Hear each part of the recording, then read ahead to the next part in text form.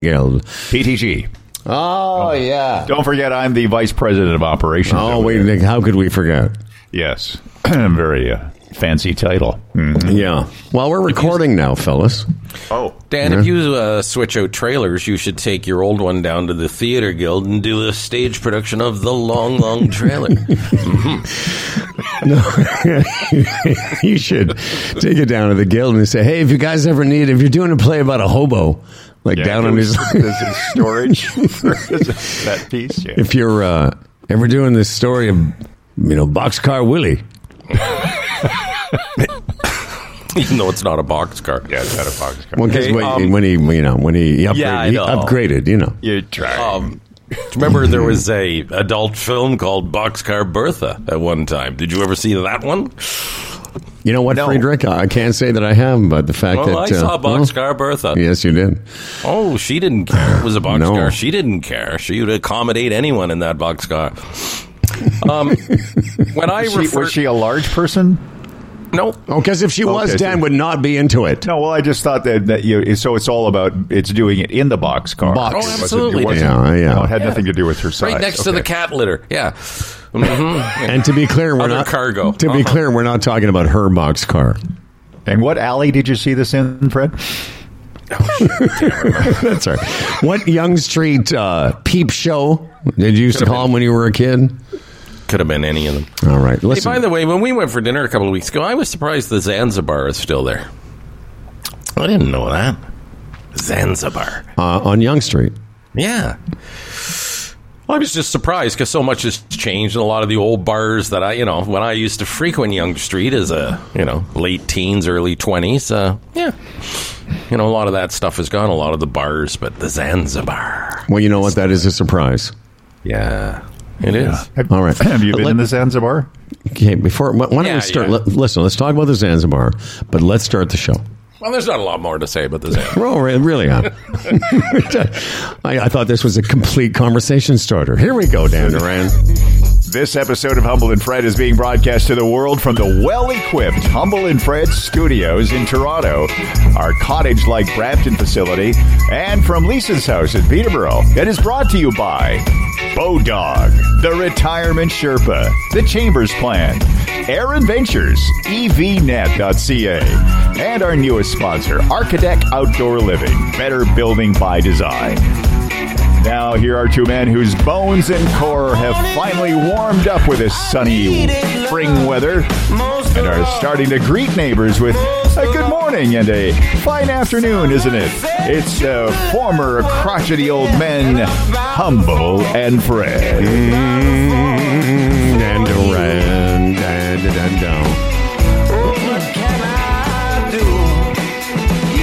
Our friend Larry Fedoruk is going to join us today. Podcaster, broadcaster, official friend of the show.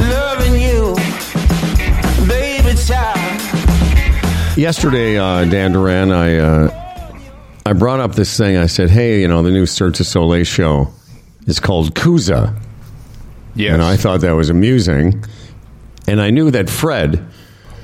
Well, I suspected. I shouldn't say I knew, but I had suspected that if I said Kuza, Fred would go, oh, yeah, Because my point is, it seems a bit... It's an odd thing to call your show. It's so close to Coos Hole. I'm even embarrassed to say it out loud. And, Fred, it made me feel good that you supported me on that. Oh, no problem, Howard. I'm anytime. Mm-hmm. Well, Dan, but you didn't seem to make the connection.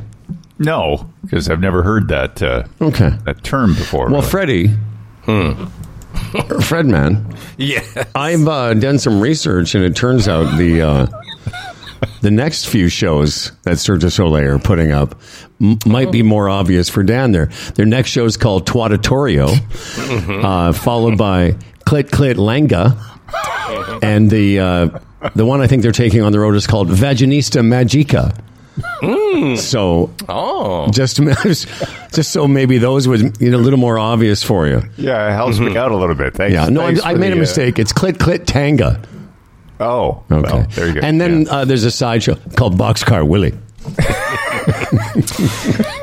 I actually, at age 63, had to stop and write that down yesterday. There's people our age are retired or they're the presidents of company, but I was like, how can I make Dan understand the joke? I have to make it more obvious for Dan. You're letting your mind wander there. And then I finished with Vaginista Magica.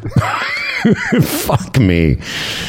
There's different levels. Before the show, I told you last night I listened to the latest Smart List with Paul Anka, and just fascinating, the songs, the stuff he has penned, the wonderful material he has written over the years, and then there's you with that.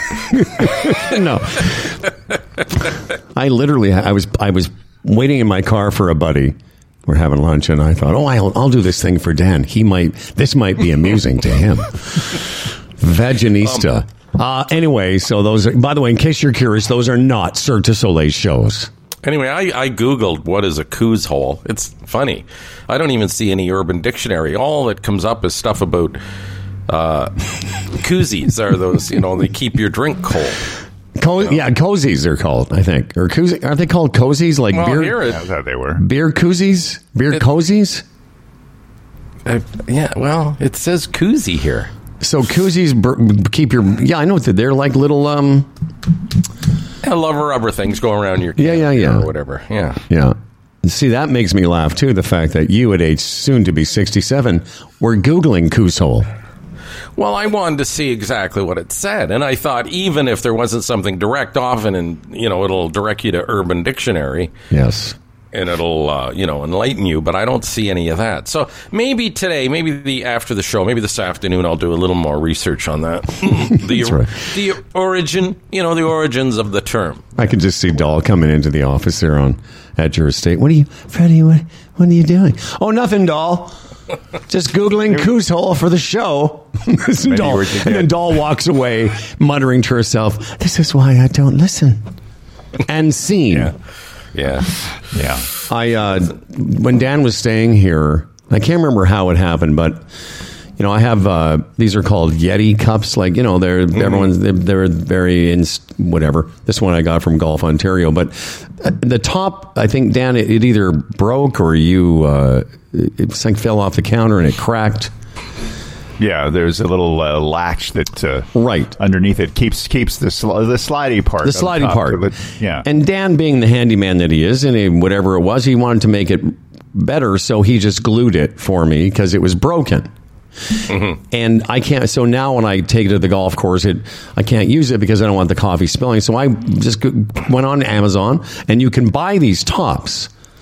And they're sort of I guess what you call those, universal. They're used on any universal size with an O-ring around the outside, and then okay. And so they're supposed to be sealed.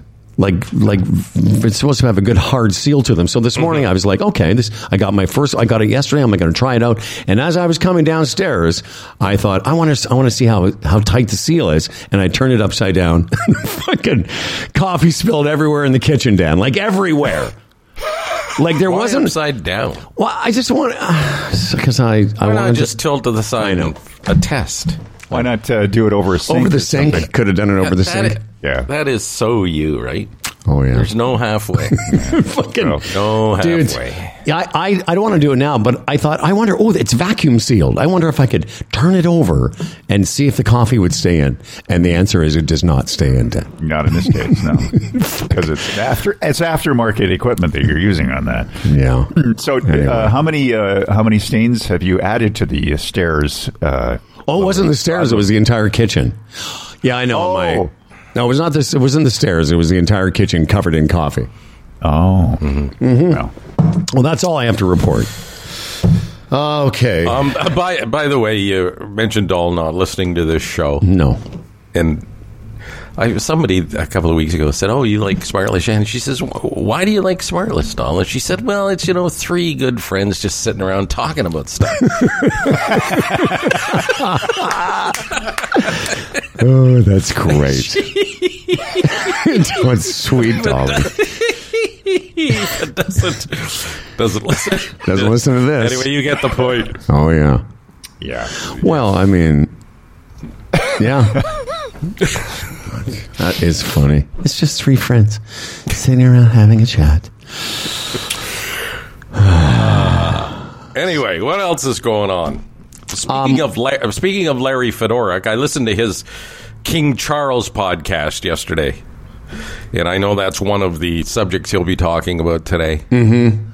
Very interesting, his take on it all as well, Larry.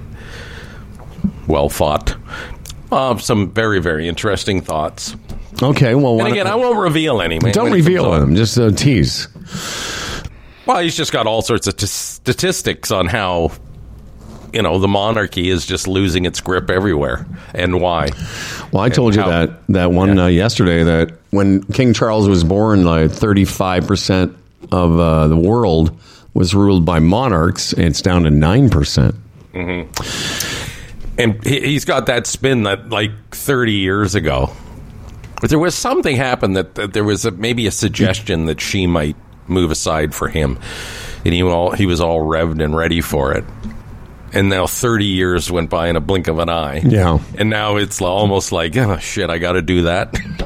Yeah, that was one of the things I took away from the entire experience last week. I said that to you. I'm like, the guy's in his 70s, and he's like, what? All his buddies are retired to Mallorca, and he's just, now we got to go to work. I'll tell you one thing Larry didn't have, because, the kind of listeners that listen to this program, who enjoy the kind of talk that your wife doesn't enjoy. Justin Deverez sent me a note, sent us a note. Hi, guys. Deverenez, I believe is his name. He said, hey, guys, I haven't listened to all of Monday's episode. I hope I don't double up a bit. I didn't watch the coronation either, but a buddy of mine loves this stuff. He was watching it, and he found this on TikTok later in the day. It's worth a listen. What they are saying is a Latin prayer or phrase, which means long live Camilla. But it doesn't sound like that. Let's see if you two can suss out what it actually sounds like.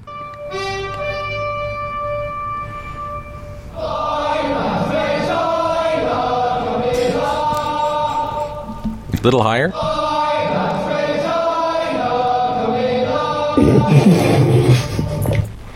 What they're singing is, it sounds like I like vagina. Camilla. Come on.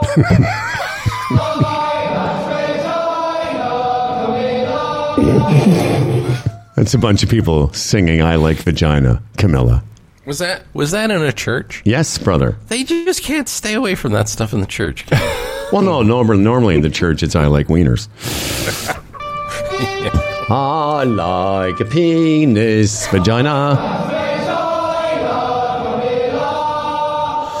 So there you go. Maybe Larry would like to have that for his award-winning podcast. Maybe that's why we don't win awards. Yeah. That's why. Right there. Well, we've talked about, Boxcar Bertha, weird names for Cirque du Soleil, now Vagina and Camilla. Maybe we should touch on your hero, Tiger Woods, because that has a sexual slant to it. Let's do it. Do you have the appetite for that? Because I know when it comes to a Tiger scandal, you like to sort of shove it under the rug. Oh, yeah. Yeah, let's talk about it. It's just... Dan, have you heard of Tiger Woods? I have, yes, a famous golfer. Yes, that's correct. You can't put down. Who I enjoy. I enjoy his work. I enjoy him as a golfer. He's got some stuff on the side that's a bit weird. It started in 2009. Yeah. And some he brought on himself, another accident, obviously. Oh, yeah. But now being charged with sexual harassment by his most recent girlfriend, live-in partner, right? Yes. I don't even know her name. I don't either, actually. Yeah. But anyway, she's being charged with sexual harassment. And just the spin when you read about what the court case will be about is that she claims that he lost interest in their sex life. Mm-hmm. So once he became disinterested in her sexually, he started to move towards getting her out of the house. And he tricked her along the way a couple of times. He said they were going to go to the Bahamas, and then she left the house, and he had the locks changed, apparently. And when she arrived at the airport, we went into this room and his lawyers are there trying to get her to sign all these documents. So her spin is that's sexual harassment because of sex, he's harassing her in other ways. Now, I know you love to find flaw in Tiger Woods, but seriously, well, no, you do. But what is the sexual harassment? And I have another take on this. And I say, well, where is the sexual harassment in that? Because of sex, she claims, because he lost interest in her sexually, he started to do things to her. So in a way, that's sexual harassment. It's almost like, when some guy approaches a woman and makes advances and she rejects him and he won't give up. So that's sexual harassment. Yeah, that's sexual harassment. But when you're with somebody, it sounds more like constructive dismissal to me. Well, what? Yeah. No, but it does. It sounds more like, I read the story. My takeaway from it was this: she wants $30 million. Sure, just give it to her. Like he's got so much money. Why bother with this? Another thing that's gonna, even if he's in the right, he's in the wrong. He can't win this because he's got such a history. Tiger's like one of the best golfers that ever lived, but he's like a rapper.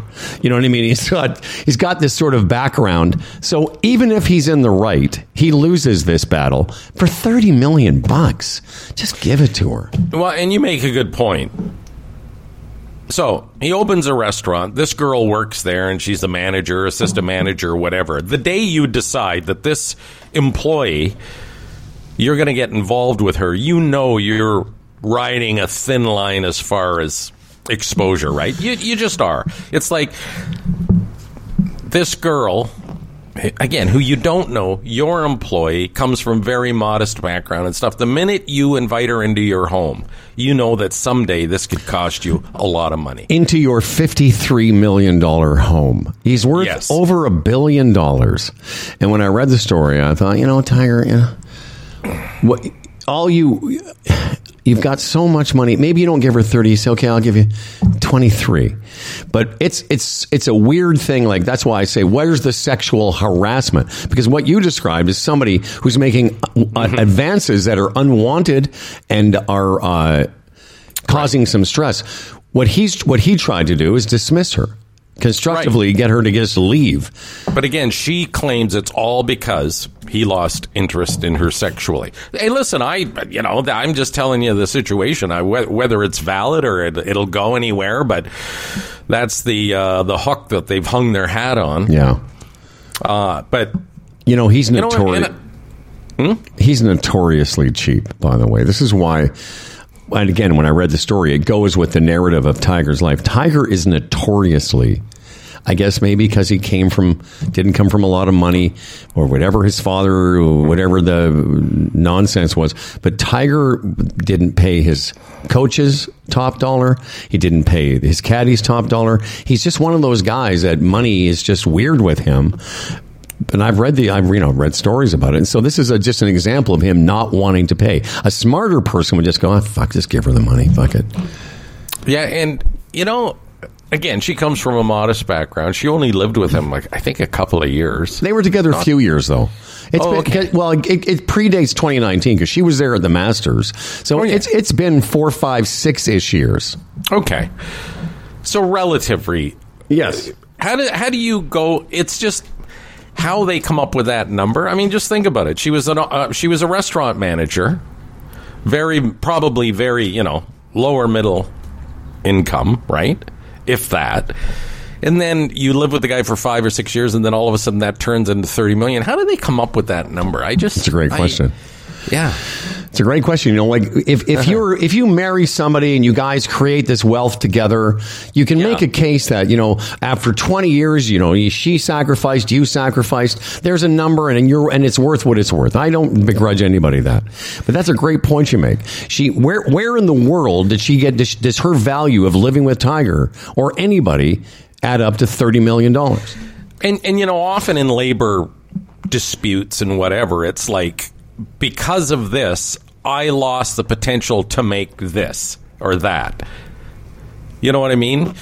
you screwed me up in the time that I was held up in litigation, or because you fired me, or whatever the situation was, I missed the opportunity with my talent and ability to make X amount of dollars. Yeah, exactly. And often the courts will look at that and say, yeah, you have to be compensated for that because you could have earned that. How does that apply here? So 6 years of managing a restaurant in Florida, even if she was highly paid, it's a $75,000 or $80,000 job. So, there's about four. So she lost $400,000 or $500,000 not working, not even that much. Yeah. Dan, what are your thoughts about this? Because, you're like myself, a man of divorce. You've had to deal with ex-wives. I mean, obviously your estate is not like Tiger's, but it's close. I don't know. It seems a little strange. It's a stretch what you're talking about there to me, like for the $20 million. But what I don't understand, was there a prenup in the with her living with him? Because if she was there for 5 years, she would have been considered common law, wouldn't she? Yeah, he got her to sign. Yeah, he got her to sign a bunch of stuff, including a non-disclosure thing. But that's a great point too, Dan. I'm sure there was, and I'm sure it didn't call for her getting $30 million on the way out. Or maybe we're wrong. Maybe it did call for, a pretty decent sum of money. And I know it's easy for us to say, oh, if you have $1 billion, just pay it. Like, the amount of aggravation and again, as I said, I'm not defending him. I'm just saying, even if he's right, he's wrong. He's not going to come out of this. He'll never come out of this looking great. No. And I agree. I mean, there's got to be some settlement there. And go back to what I said a couple of minutes ago. The minute he invited her into her home, he knew he was playing with fire. Sure. So, and now 5 or 6 years, yeah. Like, look at the landscape, buddy. Look at precedent. Yeah. These people end up with money. So, you got to eat it. And if he resists, what stories are going to be told along the way? Exactly. Like, who needs that? Yeah, and that story of him, changing the locks and how lawyers meeting her at the airport, that's a little, that's not kind of normal stuff. That as far as a public, the public getting to know that kind of that. Yeah, he doesn't need that kind of more bad publicity. And I'm sure that $30 million, when you're adding up the negative publicity that comes from this, how much that costs to spread that kind of. No, for sure. It's easily more. It's doing $30 million worth of damage to his brand. And at this point in his golf career, brand is what he's got. He's still the highest paid. Well, he's certainly the highest paid golfer. He might still be one of the highest paid athletes year after year because of what he gets from his endorsements and his sponsors. Yeah, yeah. Are you into maybe another story about money as a segue here? I've had this story for a couple of weeks, and I thought maybe Dan might have seen it. But in 2002, a 19-year-old British garbage man won £10 million, about $15 million in the lottery. He spent it all on drugs, gambling, and prostitutes. And I don't know if that was the order of it, but in his checkout basket was drugs, gambling, and prostitutes. He gambled it all away, and 8 years later was back working as a garbage man again. And his movie, Dan, Garbage Man Millionaire. Yeah. See what I did there for you, Dan? That's a little joke. It's not as good as Twatatoria. But Garbage Man Millionaire. Imagine that, though. And I'm sure that happens. I'm sure that's pretty typical of people who come into money that previously were making not very much, tying it into this Tiger's girlfriend. And you're right. As soon as she started dating Tiger Woods, her value just instantly goes up. The one more money story, which I found very, very, very compelling. I didn't say interesting. Compelling. The latest edition of Smartless is Paul Anka, who is Jason Bateman's father-in-law, and he tells many stories about his musical career. And at one point, he talks about writing. He liked to work with other artists, write with them, or write songs and perform with them. So several years ago, he decided he wouldn't mind working with Michael Jackson. So they're working on 3 songs, right? And they're working them and whatever you do, testing them in the studio and stuff. And then one day, Paul Anka's manager phones him and says, yeah, Michael came to the office and he took the tapes. And he goes, what? And he said, yeah, Michael Jackson, he just took the tapes. Why? Well, he's not interested anymore, doesn't want to do this. So Anka's pissed off because they're half his. Mm-hmm. Anyway, over the next couple of years through litigation, which Paul Anka hates, he wrestles back, 50% of the interest of those songs. And they sat dormant for a few years, and then Drake has recorded one, and some other huge artist has recorded them. And they've turned in again to millions of dollars. Yeah. Wow. But and it was just the stories you hear about how weird Michael Jackson was. And, Paul Anka's very measured when it comes to Michael Jackson, but it's like, yeah, he just showed up one day. Yeah, Michael came and took the tapes, arbitrarily, just took them and walked away with them. But anyway, through his death and through, again, litigation and ownership and Paul Anka was he had the last laugh, and when Drake takes one of those songs, and Paul Anka's such a good a cool guy because he said to Drake, he said, yeah, you take the song. He said, I'm not going to give you permission. You take the song, you work the song, let me hear it, and then we'll take it from there. And he loved it. So you just think about Paul Anka wrote My Way. Mm-hmm. Which it would be incalculable, really, to how much money he made off that one song. Mm-hmm. The 2 artists that recorded it that were the most famous, Frank Sinatra and Elvis. Not bad. But did he also not write the Tonight Show theme? I remember that, yeah. Yeah, they do. They talk about that. And there's a great story to that, too, that the original producer didn't like it. He was very territorial.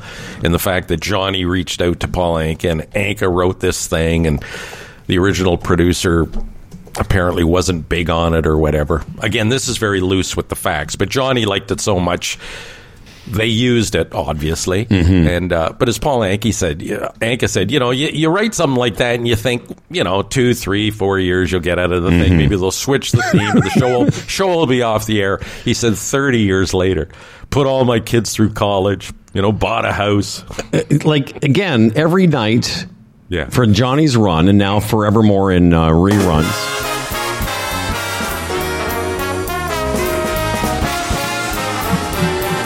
That's where we missed about 33 years ago. We really just should have had, one theme for 3 decades plus 3 years.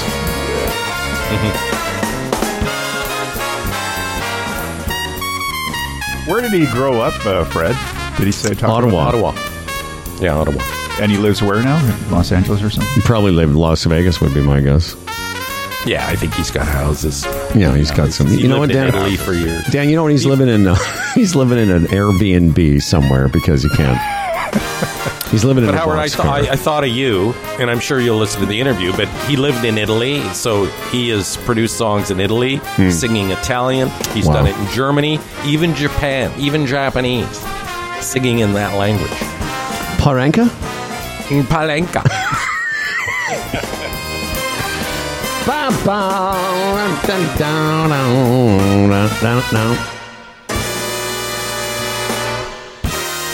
Yeah, that brings back so many memories. That's just such a iconic part of certainly mine and yours. That and the the Letterman theme was another one that whenever I hear it, it gives me that kind of a jolt. We've used our theme. The podcast years has always had. What were you going to laugh at there? Yeah. What were you going to say? We did not write this. No, but I'm saying there's no other thing that has become associated with it. There's another song from the Edge years, although I can't remember what we used to use as a top hour theme. Do you, Dan? No, it was some sort of canned music service, something or other. But maybe this puts people in the mind of the Humble and Fred show. You never know. Mm-hmm. Dan Duran, will you or won't you be? Will you or won't you? Be our newsman, Dan Duran. Today I'm going to do the news. Oh, Freddie. Sourcing news right Dan's going to do the news for us. I love news. We love when Dan comes back for the news after Larry Fedoruk, which is coming up in a couple of minutes' time. In the meantime, Fedoruk will take us on a tour of this fine sponsorship. Yes, the Chambers of Commerce Group Insurance Plan, Canada's #1 group benefits plan for small business. Dental, very important for, young families. Well, any family, any person, really. Dental health, really. It's the route to good health, is it not? Yeah. So it really is. Yeah, it's good for people with teeth. It's good for all people with teeth. And prescriptions as part of this, different kinds of therapy, travel insurance. We've talked about the travel insurance aspect of it. And again, a small business can be part of this. Go to chamberplan.ca. Get a free quote.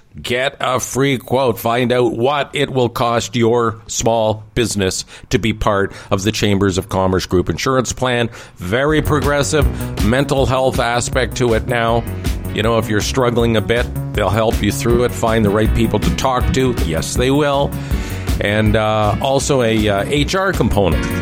Things are very complicated when it comes to employment nowadays, as you know.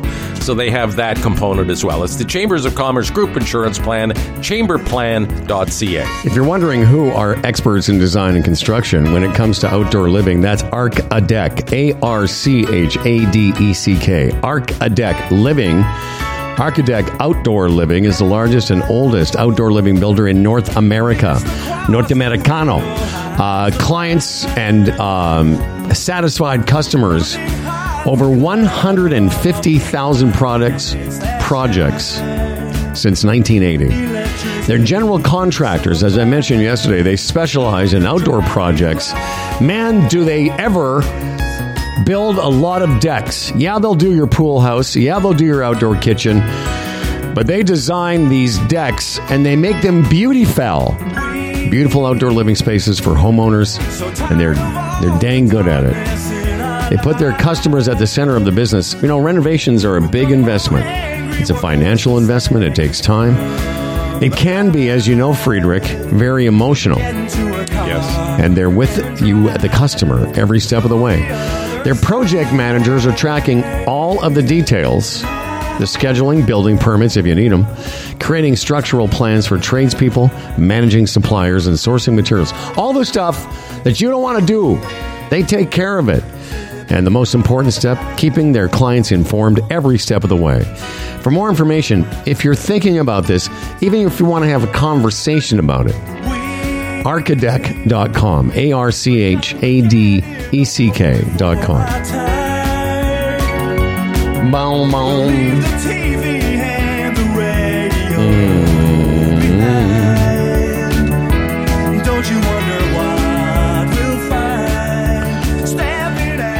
We got some time if you want to do the Alex Jones story. I got everything is all set up. Yeah. This happened. There's a young Canadian comic. I believe he's from Toronto, if I'm not mistaken. And I'm sorry, Howard. I'm searching. The guy's name is Prank Stallone. Yeah, I know, but his real name is something else. But anyway, he phones and he pranks people, and he did it with Alex Jones, and he used artificial intelligence. Using Tucker Carlson's voice and pretty much fooled Alex Jones. It's funny because Stern does this all the time, these funny phone calls where he doesn't use AI. He just takes clips of people and he inserts them into the conversation. And I've read the story and we're going to talk about it, but I'm just curious. When I first heard it, we're going to play it in a second, I thought, well, okay, so what he's done now is taken AI to replicate Tucker's speaking. But, radio people have been doing this for years, like I said, just cutting up clips. Yes. So what do you want to play first? Do you want to play the Alex Jones reaction first, which I find hilarious, and then play the call? Yeah. What do you think we should do? Yeah. because that's the way he presented it. I'll explain that, this prank Stallone kid, and I'll come up with his actual name because he's got a whole other sort of presentation on the side. What he did is that he phoned Alex Jones live in the air. This interview took place. He fooled Alex Jones. He said it went great. He ran out of segments to play, right? Of hits of Tucker's voice. It went on that long, apparently. Mm-hmm. And then Alex Jones finds out. It becomes this big controversy for a few days, but the kid doesn't release the actual call until yesterday at noon because he was just smart. It was like you got this buzz. Oh, you want to hear the call? You got to wait till Monday at noon on Monday. And Alex Jones isn't going to play it, obviously. No. So anyway, so he released it yesterday.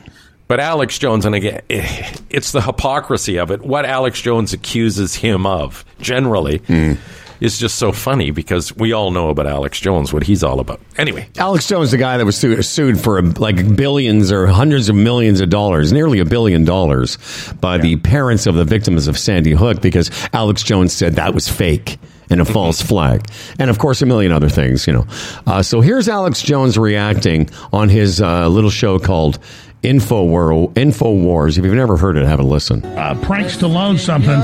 Tucker Carlson's lawyers are involved, and what you did, we believe, is a crime.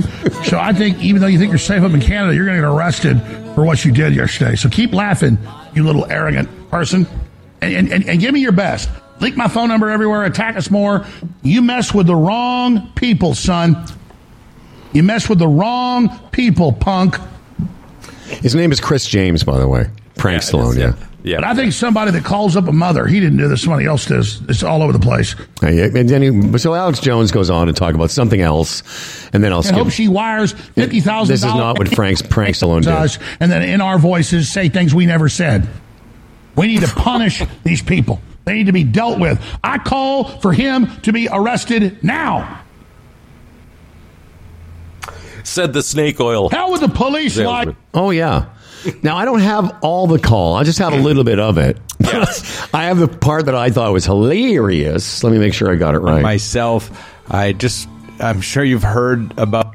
So this is him talking about some of the double ups and some of the nonsense in there.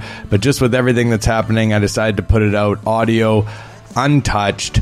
So here it is, the audio from the Tucker Carlson, Alex Jones AI call, as well as a call that I had with Alex Jones afterwards. Enjoy.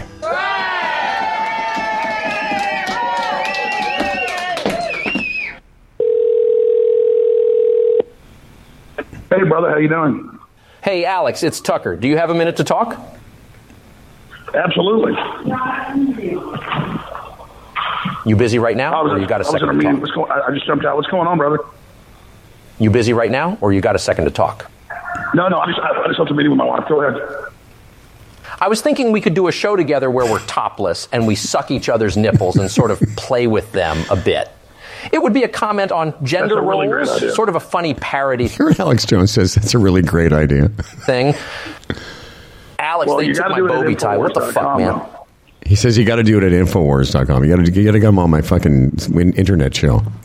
Alex, they took my Bobby tie. What the fuck, man? You got to go to It's actually me. Infowars.com. Did my number not come up? What's going on, man? Alex, they took my Bobby tie. What the fuck, man? I know it's not good. Well, it does sound like you, but the AI is so good now. You don't usually talk like that. Hey, are you there? So now he's talking to the kid. Anyway, that's the gist of it. Gist of it, yeah. Pretty good. And the technology, it's interesting, though, to give Alex a bit of credit to sort of see that right away. Mm-hmm. Now, I haven't previewed. There's another 20 minutes on this clip, so I don't know if there's more of it. Mm-hmm. Is there? Do you know? There must be. I would imagine there is, because what I read, Chris James said that he used a lot of what he had in the bank. But again, that's the gist of it. And Alex Jones, ultimately finds out it was AI, finds out who the kid was, and then you played his reaction to it. But again, the irony of it is that probably one of the most vile human beings that has ever stalked the earth. Oh, yeah. Through the Sandy Hook stuff and selling that useless snake oil that he does to lash out at somebody else. You know, another thing that gets me when I think Alex Jones said something, I was just talking to my wife. Who is that person? Mm-hmm. Who is that person that's married to him? And again, it's all about Alex Jones. I get that. He's the evil guy, but... who is that? Like, hi, honey, how was the show today? That's right. You know, we think it's funny that Dahl doesn't listen to this show. What about Mrs. Alex Jones? Exactly. It's like, wow. You know, and I've said this about the sort of Republican Trump supporters, these poor people. I do. I think a lot of them are just being, you know, they're being sucked into this narrative. And I think about those people that support Alex Jones and send him that money. And, you know, the whole thing's a scam, the snake oil, all the vitamins and the stuff. And I think those are the people that can least afford to be hoodwinked by this guy. And yet there they are supporting him. And anyway. But I'm going to try and find, because I only did this really quickly before the show. Right. So I'll try and get some more of the clips, but I don't know where they are. But it is interesting. It's his name is Chris James. You know, obviously everyone wants to get him on the show. It'd be cool to talk to him. Well, we've got Larry Fedoruk. Isn't it? It is, though. But you look at this Chris James kid, and I was at his website yesterday, and it's, you know, he's just one of thousands out there trying to get his head above the crowd, right? And then you never know what's around the corner or the thing that's going to hit for you. Yep. And look at this. He does this last week. And you Google this, and it's just everywhere. Here we are using the name Chris James this morning, right? Yeah, it's in Rolling Stone and all kinds of stuff. That is the dichotomy, if you will, of the internet age, that you never know. And trying to predict. I mean, obviously, if you're Ryan Reynolds or some huge celebrity, anything you do, by definition, because of the enormous following, will go viral. But when you don't, like, Prison Prank Stallone is what he calls himself on Twitter, has 32,000 followers. And this thing, this Alex Jones thing, is going to have millions of hits. Oh, yeah. But you talk about technology and how it turns into stuff. You look at The Weeknd. That kid in Scarborough in his bedroom produces a few songs, and now he's put a bid in to buy the Ottawa Senators. Like, just think about that. Exactly. It all started, you know, years ago. Somebody might have been an artist and wrote some stuff, and they have to go through a record company before it's distributed, and, you know, could be discouraged or lose interest. And the powers that be, even though it's a great song, it never gets out to the public. That's all gone now. And now this kid, I heard now he's the highest streamer in the world, ahead of Drake now or something. But anyway. The Weeknd? The point is, those beginnings, and I think he's still in his 20s, has turned into a bid for the Ottawa Senators, which are only worth $1 billion. I mean, of course, he's going to have partners, but still. Well, let's move on. Here's a guy that's, when he creates content, it goes viral. He just opens his mouth and people are like, what did Larry say? He is an award-winning podcaster. Something I like to bring up because, we are not. We're like Larry's like a boutique shop. We're like the Army and Navy of podcasting. We're just fucking volume dealers. His latest podcast is called Later That Same Life, and it's always a pleasure to welcome our good friend El Fed back to the program. Hey, Humble. Hey, Fred. How are you? Hey, Larry. Good to see you, Larry. There was an Army and Navy store in my hometown of Moose Jaw, Saskatchewan. Did Saskatoon have one? Yes, and we also had a sand store. Yes, same with us. And of course, there's a Zellers. Callback for the prairie people. San, S-A-A-N. And I recall going into the Army and Navy store on Main Street in Moose Jaw as a kid, And that would have been the mid-'60s, only 20 years after, we came back from the war. And in that store, they still had, like, you could buy all kinds of camping gear and such, but they still had gas masks for sale. Right. Fucking, like, did you have those here in Fredland, in Ontario, Fred, man? Oh, yeah, there was one up near the Tin Palace called McKay's General Store, or McKay's Surplus or something. And it was one of those stores you'd walk in. It just looked like a mess. It looked like a hoarder's place. Yes. You'd walk in and ask that guy for something. He knew where it was. It was crazy. And there were gas masks as well. Army and Navy was not an Army surplus store per se, though. Was it, Howard? Do you remember? Maybe it started like that, but it was more like a general store, like a department store that featured, which again, even as a kid, I thought was a bit unusual, that still featured gas masks. I'm like, what are those for? Not only what are they for, what were they intended for? Every department store has to have, the door crasher, something to get people in the store. That's right. The lost leader. The lost leader. That's right. Let's get. We had a lot of ground to cover. Fred, who did more research for this interview than I did, he actually listened to your podcast. But why don't we go ahead? Speaking of Saskatchewan, I may solve that mystery of that choir at the coronation singing "Vagina Camilla." Oh yes, right. yes. So, and Howard, I will say I'm surprised that you didn't get this right away. Being from Saskatchewan, is Latin Regina right? Queen, right?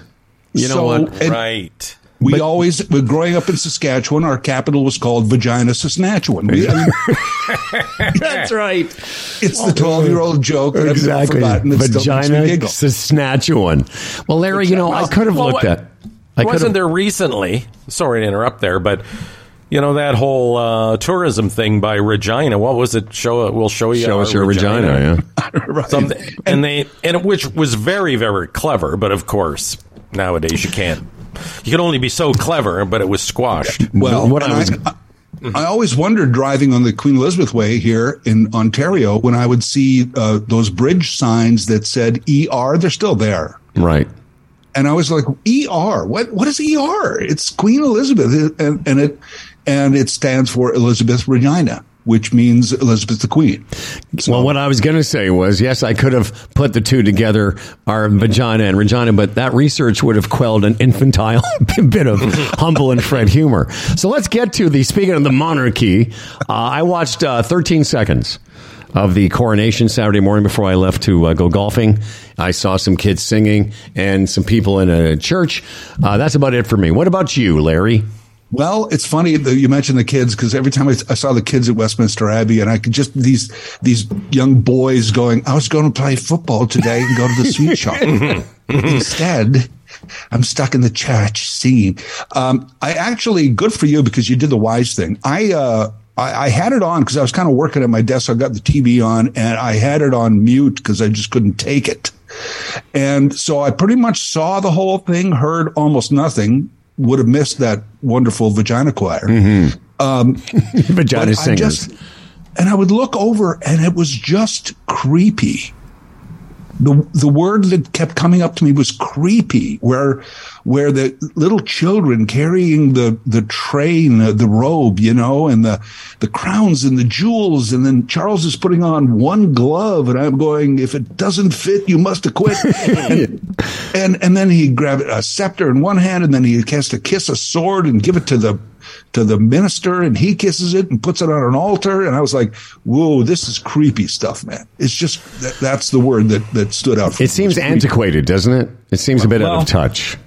It's probably a better word, is antiquated, but I was creeped out by the whole thing. And I thought later too, this is a pared down version, apparently, right?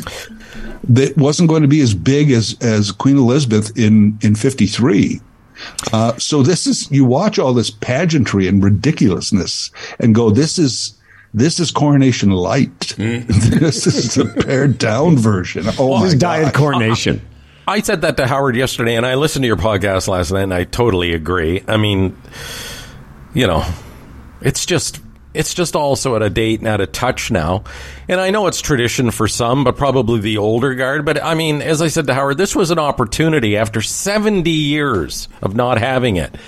To sort of turn the other way or turn the corner on it and say, okay, I'll become king, but all that stuff, we can't afford it, or it doesn't make sense anymore. But that was an opportunity missed. I wasn't aware that this was a pared down version. If it was, my God, what was the last one like? That's what I thought, Freddie, too, when they said it was going to be a pared down version. I thought, what are they going to go to City Hall and then just go over to the keg after? Or, invite a few friends over, Yeah. Instead of wearing the big crown, I was like, does he have an everyday crown? They were going to pare it down. They were going to have the thing in some friend's backyard. Just a nice summertime barbecue.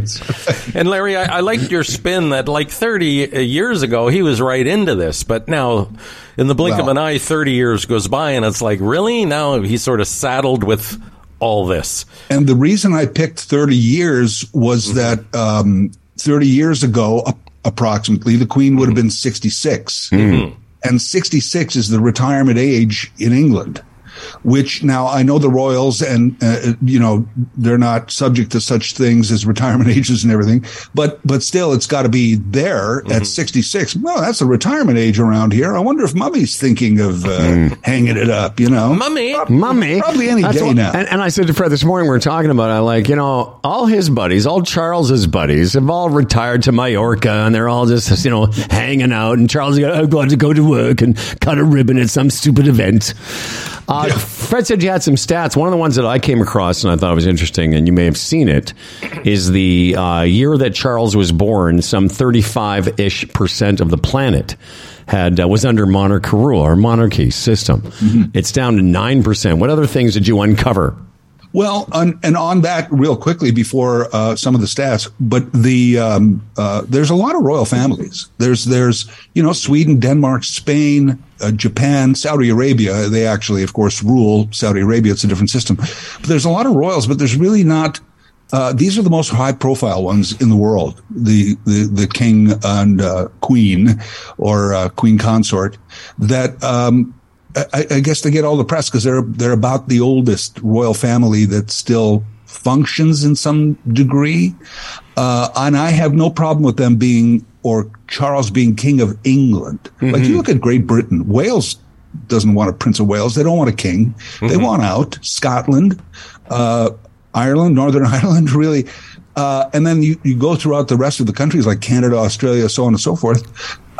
King of England, go. That's your industry, man. I said that to Fred yesterday. I said because he is they're like the Disneyland of England. Yeah. And they do serve a purpose. I mean, they do serve the tourism. There's an identity thing that we don't get. I said the exact same thing. Let him be let them keep Disneyland there. But all the other Disneylands like Euro Disney, they're not as good. No one wants it. Go ride the teacups, man. That's right. Mm-hmm. And enjoy yourself. But as far as the rest of the world, in Canada, and you mentioned, Fred, some of the old guard. In Canada, we've got about 8 to 9 million francophones who statistically probably don't really want to pay homage to a British monarch. Mm-hmm. You also have, and this came out last year, between 8 and 9 million people in this country right now who don't have a first language that is French or English. Wow. So you add those two up, and that's half the country who, at least statistically, would not have anything to do or really, there's no history for them. There's no heritage. There's nothing there for the royal family. So now you're left with another half of the country. And how many of those do you really think it's still okay to have a queen, even if it's just ritualistic or symbolic? Probably nobody under 70 years old.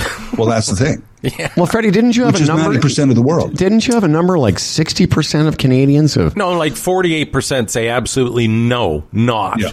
20% say yes. And of the undecided, pretty much all that undecided would have to side with the yes to make it a majority. And probably a majority of the undecided, when pushed, would probably say no. What's the use? Angus Reid, 60% think it's time to move on, and I think it was at 48% absolutely do not like him. They just don't. And by the way, that number you throw, 20 million people, is more than half the country. We're at like 35, 36 million. So really, of the remaining 15 million, there's a high number that are like, okay, we're done with this. I don't want them on my money. It doesn't do whatever it did back when we were kids. It's not doing it anymore. Hey, Howard, talk about the opportunity for change. So she dies, the $20 bill. Now, they're going to put him on the $20 bill. Again, an opportunity that she's gone. I mean, maybe she could stay as a dead person, but if you're going to change that bill, why wouldn't you go Canadian with that? It's just weird. Yeah. It is. The thing is that we hardly see money anymore. Right. Mm-hmm. That's true. Debit cards and pay apps, so it doesn't mean anything. Anybody can get on a stamp. You don't have to be anything to get on a stamp. I'm hoping one day to still be on a stamp. And we have. Well, you keep up this podcast work you're doing, my friend. Well, I'm applying every year to the Canada Post. But the day-to-day presence, if it just disappeared, I don't know that we'd notice. Yeah, we wouldn't notice it. It would be British Columbia and Prince Edward Island. I guess they'd keep those, and we'd still have the Queen Elizabeth Way and the Queen Elizabeth Theatre and so on. But after that, I don't want to erase the history. The history's going to be change the Queen City to Snatch Town or something. I don't know. Okay, so, I mean, if we're still making those stupid jokes. Speaking of changing names, watch this segue. Here it comes. They're now. Freddie tells me this morning that there's talk of turning young Dundas Square and changing the name to Gordon Lightfoot Square. See how we just working from name changing? Beautiful. It is beautiful. It's a great idea now until they find out he was a slave trader. That's right. As I said to Fred, they'll find out that he had slaves living in his Bridle Path basement for years. Like, what? Gordon had people like Hondurans? What? So what are your thoughts about... I'm curious to see where you want to go with this, because I did bring up this CanCon world that we all started off in the 70s. But what are your thoughts about the passing of iconic Gordon Lightfoot? And actually, the topic of my next podcast episode. Interesting. Which comes out on Thursday. I just called it Gord, and talked a little bit about Lightfoot and Canadian content and music. But see, I'm all for erasing Dundas from the street names and the square names and everything. I'm all for that. I mean, horrendously expensive, but you do it, you piece it out, and you do it over time. As for naming it after Gordon Lightfoot, I think that's a great idea. Yeah. Mm-hmm. No, it is. Yeah, they could get some Mexican immigrants in here to change all the Dundas signs. That would be, right. Like what do they call the seasonal workers? There's a name for it. Migrant workers. Okay. Seasonal. Your words. Seasonal workers. Yeah, seasonal. Well. Okay, so. Larry, you're serious about Dundas? I thought that was leading up to a joke or something. No, actually, really yeah. No. I don't find anything funny about that. It's all very dark and trouble. No, I'm kidding. But I'm all for tearing down the statues and erasing the names of, not from history, but from these honorific kind of things where you name a street or a school or a square or something after somebody, and you find out they were not the person. Why would you want a daily reminder of that history in a hallowed place, hallowed, but like a street in a place of honor. Yeah. I know what you're saying. Honor, yeah. And there's the fact is, in this entire province there's thousands of Dundases. Well, yeah. Maybe, can't they just leave it Dundas and say, but it's not named after him. It's just Dundas. It's just a name. It's not him. That would be cheaper. Sure it would. Or just change the spelling. Just add an S or something on all the signs. Let's get to talk. Or add was an asshole. Where do you live? I'm at the corner of Dundas was an asshole and Spadina. That's right. Let's talk about, because I brought this up with CanCon, that, in the early 70s, obviously Gordon Lightfoot peaks in the mid-'70s on Billboard, has some of his biggest hits with Sundown, and some of my favorite songs. I just played again for Song for a Winter's Night, and then, of course, later the recommend Ed and Miss Gerald. But the 70s weren't a great time for Canadian music production per se. That's kind of my take on it. And a lot of us played music, you and I playing as disc jockeys, 33% CanCon. A lot of it was not very well done. No, and I actually addressed that. It's kind of almost more of the topic of my next podcast than Gordon Lightfoot because, and I did some research on this, Gordon Lightfoot broke into the Billboard Singles Hot 100 chart and I think went into the top 40, which is like, that's a career maker for a musician in 1970 with If You Could Read My Mind. Anne Murray Snowbird, same time, international mega hit. Gordon and Ann, which was kind of the mother and father of modern pop music, in my opinion, didn't need the help. We'd play them anyway. And in 1971, they enacted the CanCon rules. I don't know if you've ever heard this legend, guys, but I always heard this unverified story that the CRTC hoped for 20%. But they thought broadcasters would come offer 10. So they went with 30 and said, eventually, probably we'll meet in the middle at 20. And broadcasters went, 30, okay. Really? No, I'd never heard that story. It was always 30, yeah. Now, in the long run, I think the CanCon rules actually worked because as much as you had Edward Bear, April Wine. Which I liked, by the way. I'm sorry.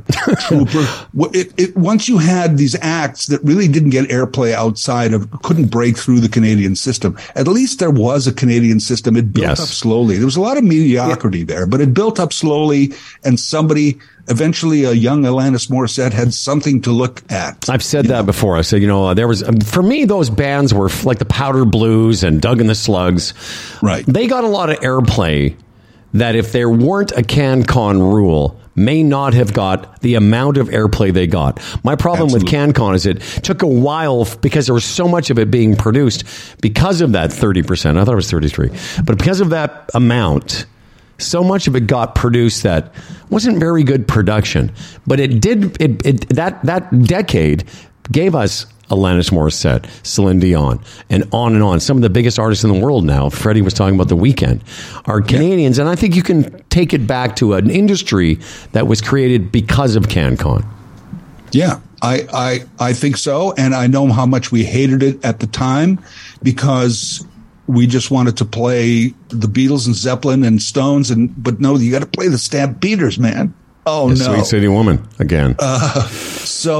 And these bands, the other part of this was that, and we're from small towns, that on April Wine started to pick on them, or Street Heart, whoever it was, could play Red Deer and Moose Jaw and Medicine Hat, kids had something to do. They could see a band. They heard on the radio. First concert I ever went to, Moose Jaw Civic Center, 1975 or 76. It was April Wine, and the opening act was Heart.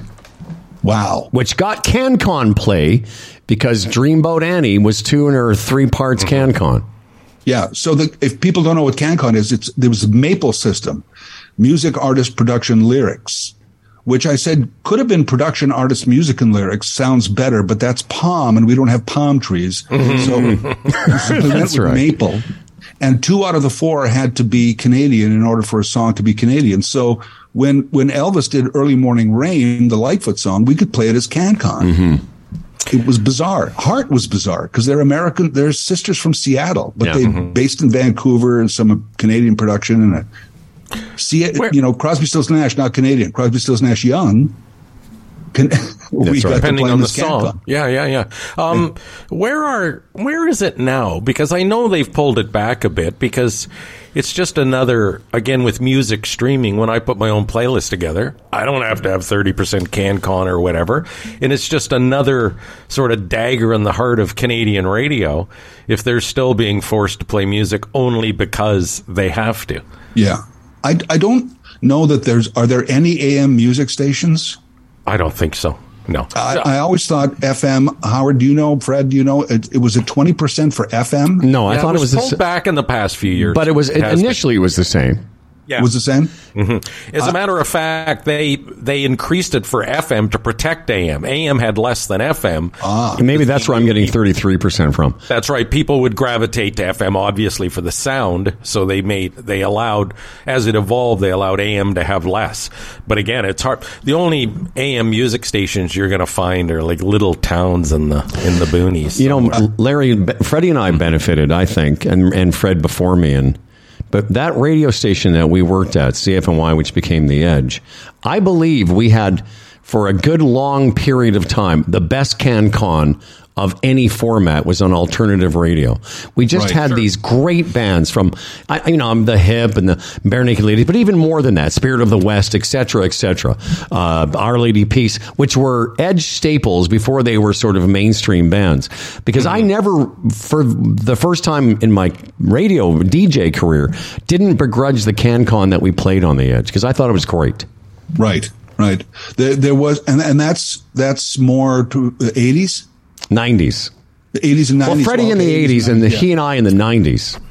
But I think that was the benefit of those rules in the 70s, and as we just talked about. And but, I think the reason it worked for the Edge or CFNY back then, it was a very active audience who loved their music, and by playing those Canadian acts that others wouldn't, again, it was an opportunity. Those acts would actually play in the city, and kids could go out and see them in person. So it all worked together that way. I don't know what the numbers are now, but when you start going through the list in all genres, from Celine, Shania, Alanis Morissette, Shawn Mendes, The Weeknd, Drake, I'm leaving a bunch out. I know, the Rush. It's just CanCon's not a problem. You're playing quality songs, and you're going to make that percentage because there's so many Canadian acts out there. Before we lose Larry to another more popular podcast that he'll be guesting on, there's an interesting story you wanted to talk about, your last visit to a bank teller. So I go to a bank teller once a month. And I don't know what you want to make fun of me on that, but I still... Is that on your way to the butter churning parlor? Do you? Sometimes. And I just... never mind the reasons. I go to the bank teller. Once a month, I make my little walk, go out there. There's an Asian fusion restaurant nearby to take out. It's an event. And I go last month and waiting in line, the thing, say, my turn, teller comes up. I put in my card. Hey, how are you? Put in my card, punch in the PIN, and I guess my name comes up on the screen. And she goes, oh, hello, Mr. Larry. She had a little accent. I didn't even did something. Hello, Mr. Larry. I'm Ukrainian, and I'm going to help you out today. And I'm like, well, that's an odd opening. Why would you? I guess she saw my name, thought it was Ukrainian, which it is. So maybe she's like, and I don't want to talk to people. I don't like people. No one I does. Just want to get but okay, I guess I should respond. Maybe she's newly Canadian. Maybe she's actually from Ukraine recently. Like this stuff is racing through my head. What do I say? So I start in a thing. I'm like, well, I'm Ukrainian too. I guess you could tell by the name there. Although, hey, don't ask me to speak the language because, I don't speak it anymore. I know that's a shame. It's a shame. You lose I don't lose the culture, but this family has been in Canada a lot, and I can see she's getting uncomfortable. And I think it's because I'm blathering, because I'm on to like the history of the Fedoruk family. That's right. When Ma and Pa Fedoruk first came to this country. So I say to myself, I said, okay, Larry, in my head, I'm going, wrap it up. So I'm like, anyway, let's get going. And she pauses and she looks at me and she goes, I said, I'm Amanda and I'm in training. Oh, there's an old guy moment. That's great. Training. See, that makes more sense why you would tell me that. Right off the top. You should have said, I'm Larry. I'm also in training to be a human being at this point. So she's like, how can I help you? And I said, you can. I'm leaving the branch. That's right. I'm also leaving the country. I'm never going to be here again. Please enjoy this tape at your Christmas party. That's funny, man. And just like the moment. That's right. Yeah, enjoy this blooper tape. I can't go back. Before we wrap up, we've been talking a lot about the Leafs here on this program. Of course, Fred, a legendary sports prognosticator. I'm a Leaf bandwagon jumper. I only watch the playoffs, but I watch them, pretty closely. Yeah. I sadly predicted they won't win a game against the Florida Panthers, and that may come true. What do you mean when you say the Leafs need to Rocky IV the Leafs? Or we need to Rocky IV the Leafs? So this will never happen because there's unions and players associations, and it's a multi-billion-dollar industry, professional sports. But do you remember Rocky IV? It was Drago. Like, I don't know my Rocky movies super well. Drago's the Russian guy when Rocky went over to Russia and he had to train in the woods. So the guy, remember the guy? He's like super fit, 0% body. He's hooked up. He's all Peloton before Peloton. Right. He's hooked up to machines, and they're measuring every little pulse and heartbeat and drop of sweat, and he's got like all this equipment, and Rocky is in the countryside of Siberia, remember? Mm-hmm. And instead of lifting weights, he's lifting tractor tires in the snow, and he's peeling potatoes, and he's for agility, he's chasing chickens. In the right. Which at first he can't catch. Right. And he's chopping wood, and that's what the Leafs have to do. There's no change in anything for a Toronto Maple Leaf, win or lose. The vacation spot is just as good. The car is just as beautiful. The house is just as big. Mm-hmm. This is a professional sports problem. I get it. But there's no incentive there. Like when they go to Florida during the season, they have Dad's Day where they get to take the dads golfing. The dads come along, and it's like, how about you get all that back when you win? In the meantime, you lift tractor tires and chase chickens, and you train in outdoor ridiculous, right? That's never happened. But I always think that's my version of you make it tough so that all the rewards come when you win and not before. And I mean win everything. That's Rocky for the Leafs. I like it. I like it. Yeah. I through collective bargaining over the years, salary caps and all that, I wonder if Major League Sports has ever considered the 1-year contract. No salary cap, but there's never anything more than a 1-year contract. Interesting. See, I would love to see that. Term limits, that's what I've always said. Yeah. Well, Larry, that's why I like golf, because golf is such a meritocracy. Yes. And before the Saudi League came in a couple of years ago, but on the PGA Tour, on most golf professional tours, doesn't matter who you are. It's you have to make the cut, and if you don't make the cut, you can't play on the weekend. Imagine a sport where if you didn't hit a certain number, if you weren't at 200, you didn't get to play in the weekend series in baseball. If you had to try out for the team every year, as Fred said, a 1-year contract where you went to training camp to make the team, it might incentivize these guys to try harder and chase chickens in the offseason, Larry. Thank you. I've always said that about golf, tennis similarly, but golf especially. A lot of these guys, are they don't make a weekend, and they're getting in a car, and they're actually driving. They call it They call it being a trunk slammer, and the sport doesn't care if you're Tiger Woods or you're some rookie. On Friday afternoon, there's a calculated cut. The guy's top 60 in ties, and if you're not in it, you got to go home. And by the way, these guys pay their own entry fees into these tournaments, which I think is hilarious. Larry Fedoruk's award-winning podcast, award-nominated. Sorry, this one. This one's just. Yeah. Is it? By the way, since Freddie and I don't know, is it good just being nominated? Or it is. It is. Okay. It's so better winning though. I wish I had a better joke, but it just is. It's damn it, lovely. Yeah, because you can always say that. You're the nominee. His award nominated podcast. We can't even say that. No. Well, a huge oversight, by the way. Yeah. No, not according to the people that make these little contests. They think they know exactly what they're doing. We encourage you all to listen to our friend Larry Fedoruk's latest podcast called Later That Same Life, wherever you get podcasts. And Larry, looking forward to your visit next month, my friend. Thank you. Love you guys. Love you, sir. Thanks, Larry. And here's Larry's least favorite band, April Wine. Thank you. Mandarin's news coming up here in a second. First, Freddie's got some information. Again, no hockey game. Well, there might be a hockey game tonight, but not the Maple Leafs for whatever reason. It was another 2-night layoff, and whether you're a sports bettor, a horse racing fan, a poker casino player, Bodog, your number one source of online gambling entertainment, from their industry-leading odds, world-class sportsbook, and feature-rich poker room to their fully loaded casino and racebook, they've been providing Canadian players with an unparalleled gaming experience since 1994. As I mentioned yesterday, now the Florida Panthers an overwhelming favorite to win the series. No kidding. But tomorrow night, Game 4, the Maple Leafs still have life, and I heard this discussed a lot yesterday. Like, it isn't over. There's tomorrow night, win tomorrow night, and then try to win the next game. Whatever.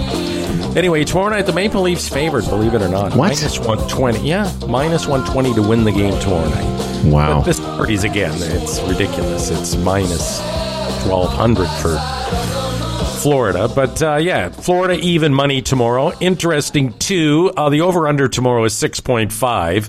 If you bet the over, I believe you love the Florida Panthers, because the Maple Leafs ain't going to be scoring a lot of goals. Take that to the bank. Okay, is that it? Mm-hmm. Well, that's great. That's a great information from our friends at Bodog. Mm-hmm. EVnet.ca. Look at those people. They try to make the electric experience designed to provide people with an affordable way to get in an electric car without having first to commit to a purchase.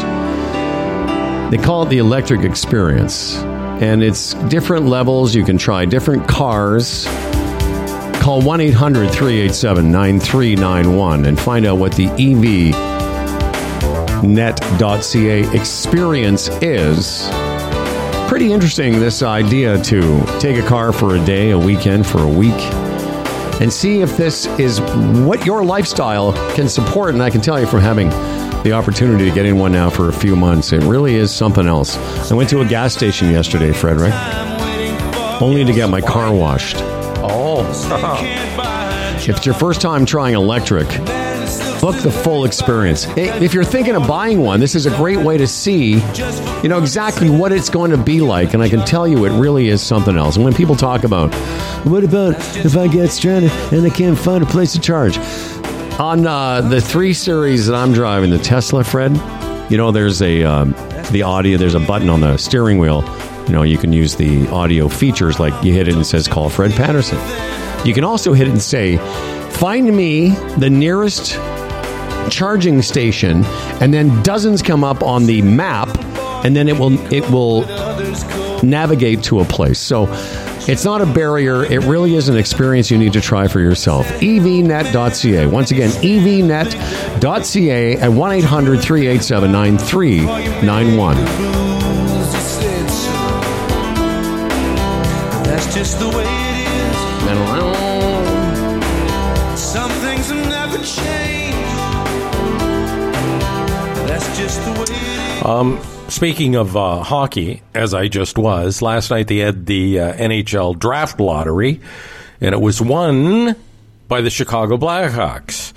And I remember over the Christmas period, you had watched a few of the junior games, and that young Connor Bedard, is that his name? Connor? Whatever. Sure. He will be going to the Chicago Blackhawks, Howard. So how does that, when you talk about the lottery, is it really a pure lottery? Well, it's weighted.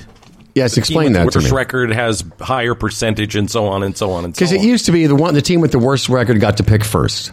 Yes, but they changed that to sort of prevent tanking. It's still going on to some extent. But I believe going into the draft, the Anaheim Ducks had the best percentage, and Columbus may have been third or second, Chicago third. Chicago moved to the 1 position. Anaheim went to 2. Columbus stayed at 3 or whatever. And then everybody else kept their position. I was deathly afraid the Montreal Canadiens, through some fluke, were going to end up with the first pick. They did not, thank goodness. But Connor Bedard goes to the Chicago Blackhawks, which is a good spot for him. High profile, original 6 team, big market. Good for him. And, I like the Blackhawks growing up in Moose Jaw. They were the Moose Jaw Canucks. Strangely, that was the name of the junior team that I used to cheer for, but they had Blackhawks jerseys, strangely enough. Howard, it's interesting, these franchises. Yes, it's interesting, these franchises, how it works. Years ago, the Blackhawks, they more than the Leafs, had a Stanley Cup drought. They hadn't won since 61 until the early 2000s, and I think they ended up winning 3.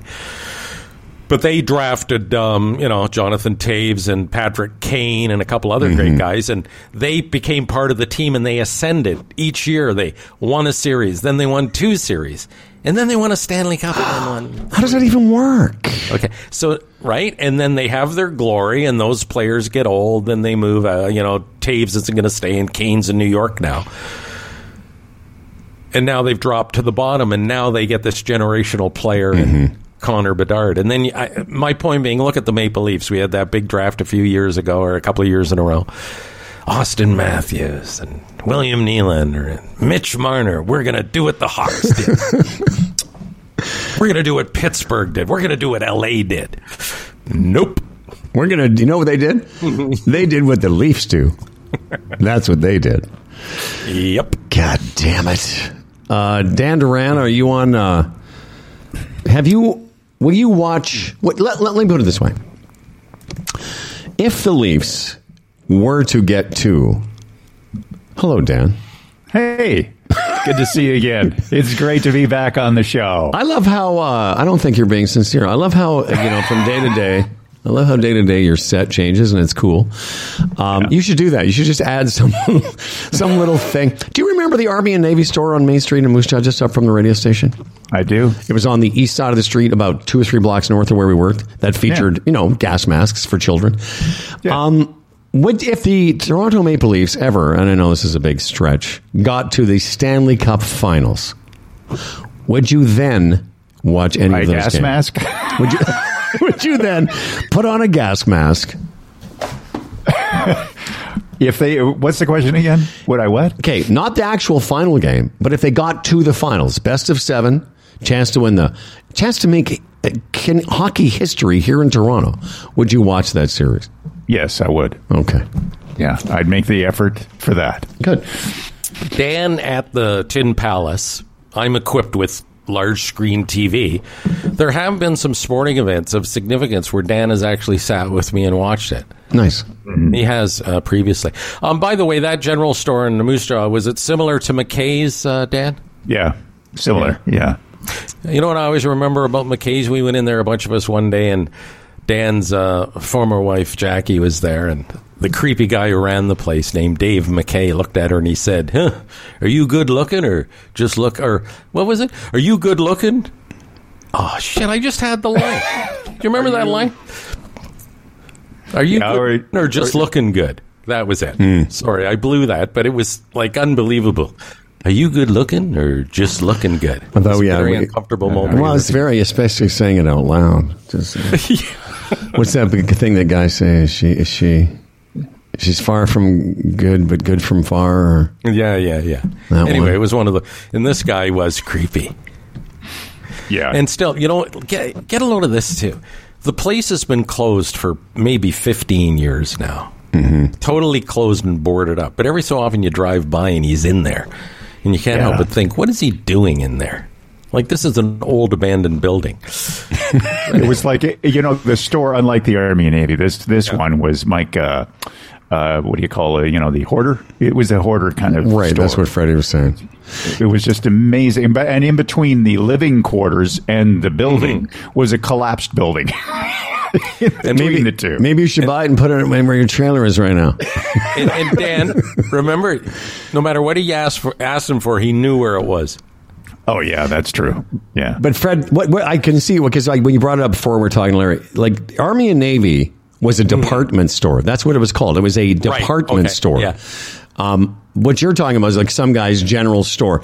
But the point, the commonality there is, yes, who was still selling gas masks? That's the part that used to freak me out, because camouflage gear and Army stuff. Like, you could buy old Army jackets. But number one, they sell them probably for costumes later. Yes. But, some of those gas masks, Howard, weren't necessarily Army. Guys wore those when the old style insecticides and stuff in fields and stuff would wear for those sure. things as well. But these, Freddie, I remember these distinctly. These were like war gas masks with the canister on the bottom. Like, it was a little bit weird. Dan Duran sent us some information, Dan, about CanCon. Why don't you, prior to your news, let's check in with Dan Duran. Oh, yeah, where you guys are talking about it. Yeah, you thought that the rules have been relaxed. They haven't. They've been increased. It's 35% CanCon for broadcast radio stations. Between 6 and 6 now, because it used to be 6 and midnight. Or 6. Oh, right, yeah. Which used to make me laugh. They had these CanCon rules in place that didn't count your gig. They did that so radio stations wouldn't fuck around. But just so you people listening know, like from midnight to 6 or 11 to 6, your CanCon, it didn't count against your day's CanCon. It had to be, in those days, between 6 a.m. and 11 p.m. Now they've made it 6 and 6. Remember the old trick in radio, too. So your morning show, you'd pull back on it. But at 10 o'clock, you would have the All Canada Hour. Or you'd go, every other song would be CanCon. That's because I was just going to say, you and I, and which was a shame, except for the big bands like the Hip and Our Lady of Peace, we didn't play as much CanCon for those 3.5 hours. May got it all. That's right. Yeah, that's right. We said coming up, May Potts and all the Canadian songs we didn't play. Now here's to a fella named Dan Duran, a hell of a guy with a hella big wang, the quintessential anchor man. His voice is nice and low. Hey. Dan Duran, the anchor man comes. As for credentials, he has none. Can't tell a headline from his bum, but his voice is nice and low. Dan Duran, the anchorman's here. He's prone to falling off his chair, but he's got a big wang, so he don't care, and his voice is nice and low. My voice is nice and low. And now, ladies and gentlemen, live from Lisa's house, where who knows what's going on in between newscasts, with news and views, etc. With a push of a button, you can conceal your license plate with new license plate concealing tech. Of course, it's illegal, and you can get a ticket for it, just like a Porsche driver that Holden police ticketed. It had no front plate, and the rear plate was disguised with a retractable black cover, which is activated from the driver's seat. $110 for no plates, and $110 for plate obstruction.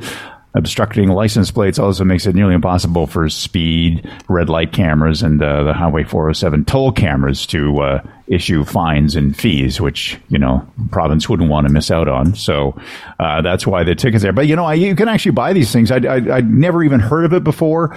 But just like the old James Bond cars, you push a button and there's a license plate that flips to a different license plate. You can buy that on Amazon for a couple $100. The one that this guy used, which was a kind of a blind that comes down from the top, that one is on Amazon.ca, but no price tag. But a couple $100 probably gets you into it. Yeah, and the cop stopped him because I guess he forgot to put it up or something. That would be the thing. Once you cover it, remember to uncover it, because you're driving around, the cops are going to see that. The story I read about this, they didn't mention the 407, but I'm thinking that's probably the primary reason for this. Before he goes on, he flips it down, and then, and then flip it up, and then flip it down when you're coming off whatever, and maybe he forgot. But then I'm thinking, you're driving a Porsche and you're trying to save that money on the 407. No, I know. It's sort of weird, isn't it?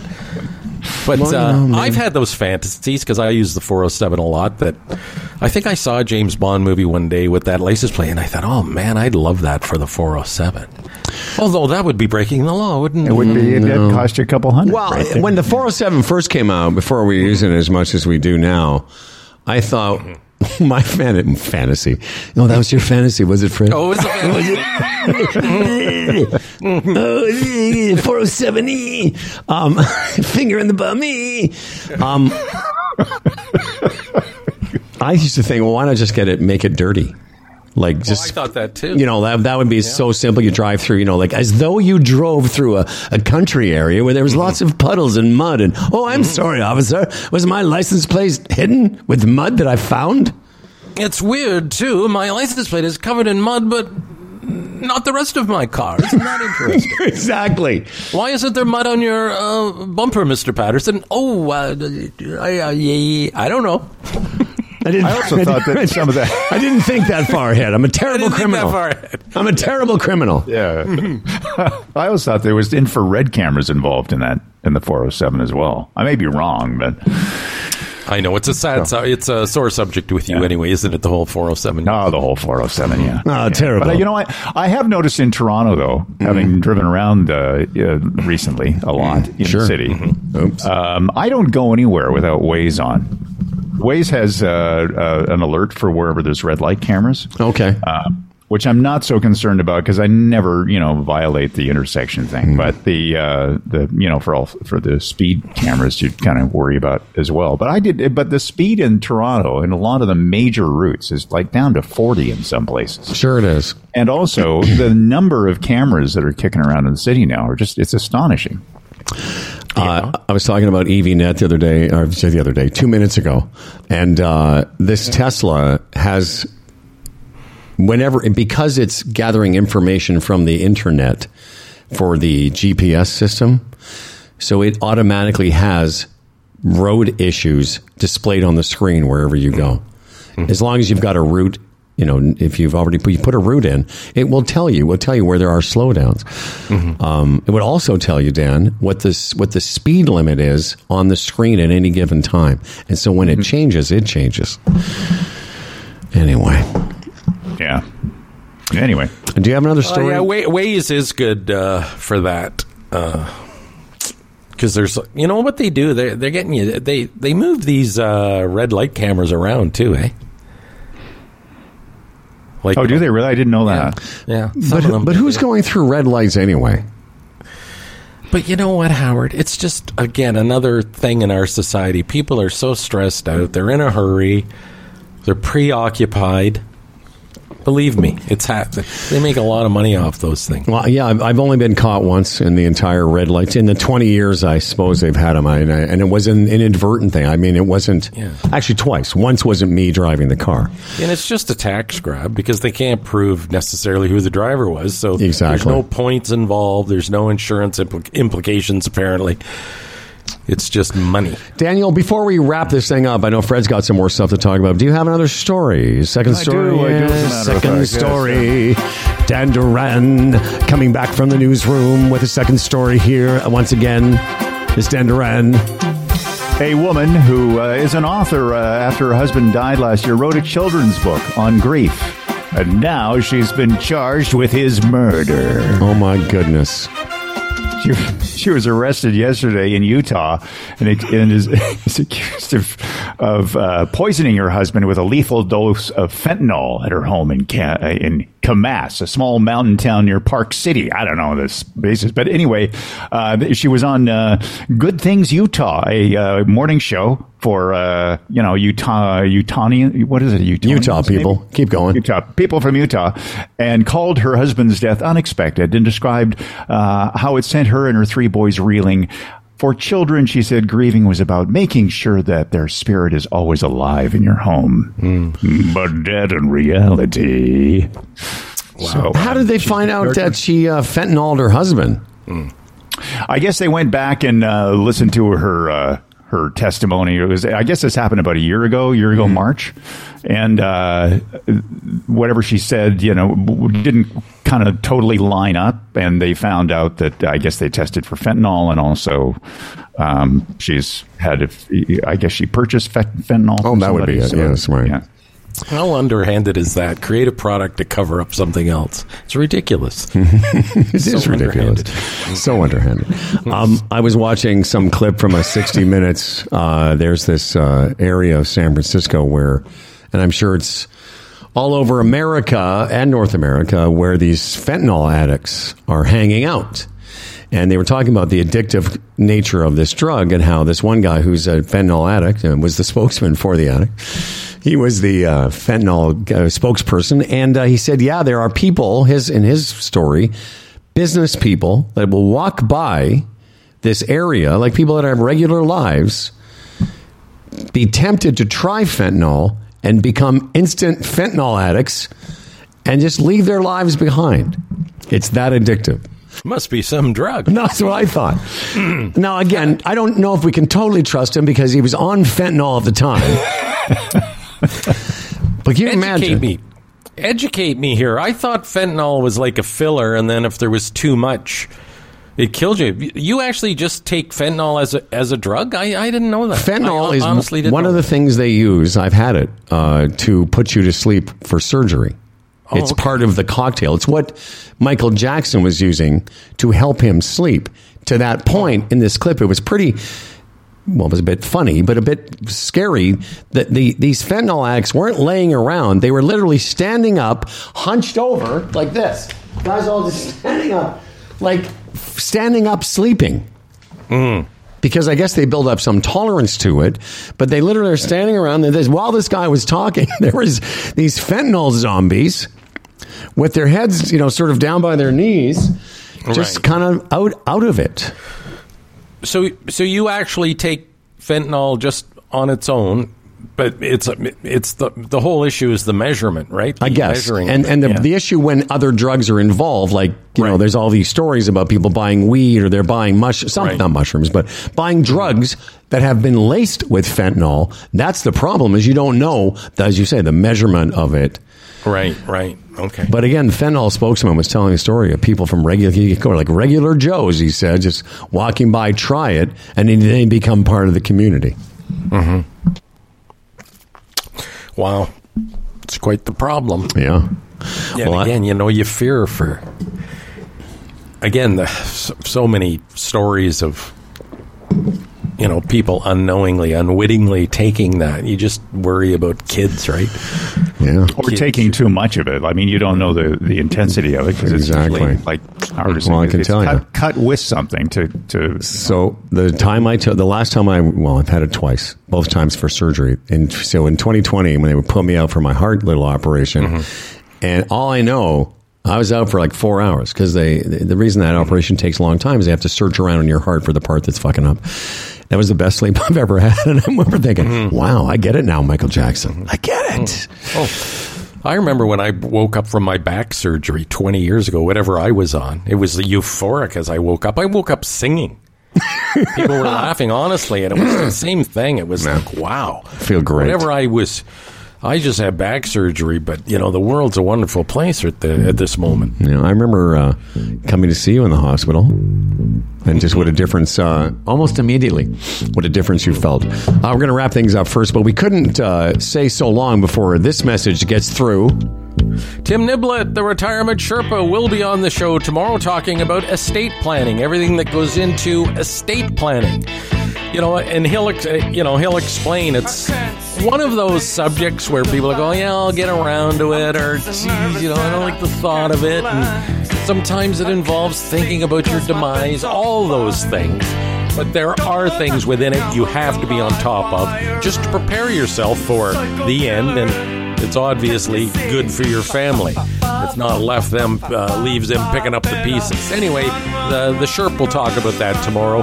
He's a portfolio manager. Raymond James, a member of the Canadian Investors Protection Fund, retirementsherpa.ca. And thanks to Larry Fedoruk. Appreciate him being here. Tomorrow, a former CBC guy from Toronto, Bruce Dobigan, is going to be with us. He's a very bright guy with a lot of very interesting views. Listen to that. It'll be certainly fascinating, if not chaotic. Interesting. Funny. Dead to rat. This episode of Interesting and Funny of Humble and Fred was brought to you by the Retirement Sherpa, The Chambers Plan, Bodog, Aaron Ventures, EVNet.ca, and our newest sponsor, Architect Outdoor Living, better building by design. We read those emails, all of them. We even have a Friday email show. Humble and Fred at humbleandfredradio.com is the email address. Liking, subscribing, that helps us out. So does getting your friends to listen to the show. Just one show. For Humble and Fred, I'm Dan Duran, and remember, this show is 100% Canadian content. Enjoy every good damn day.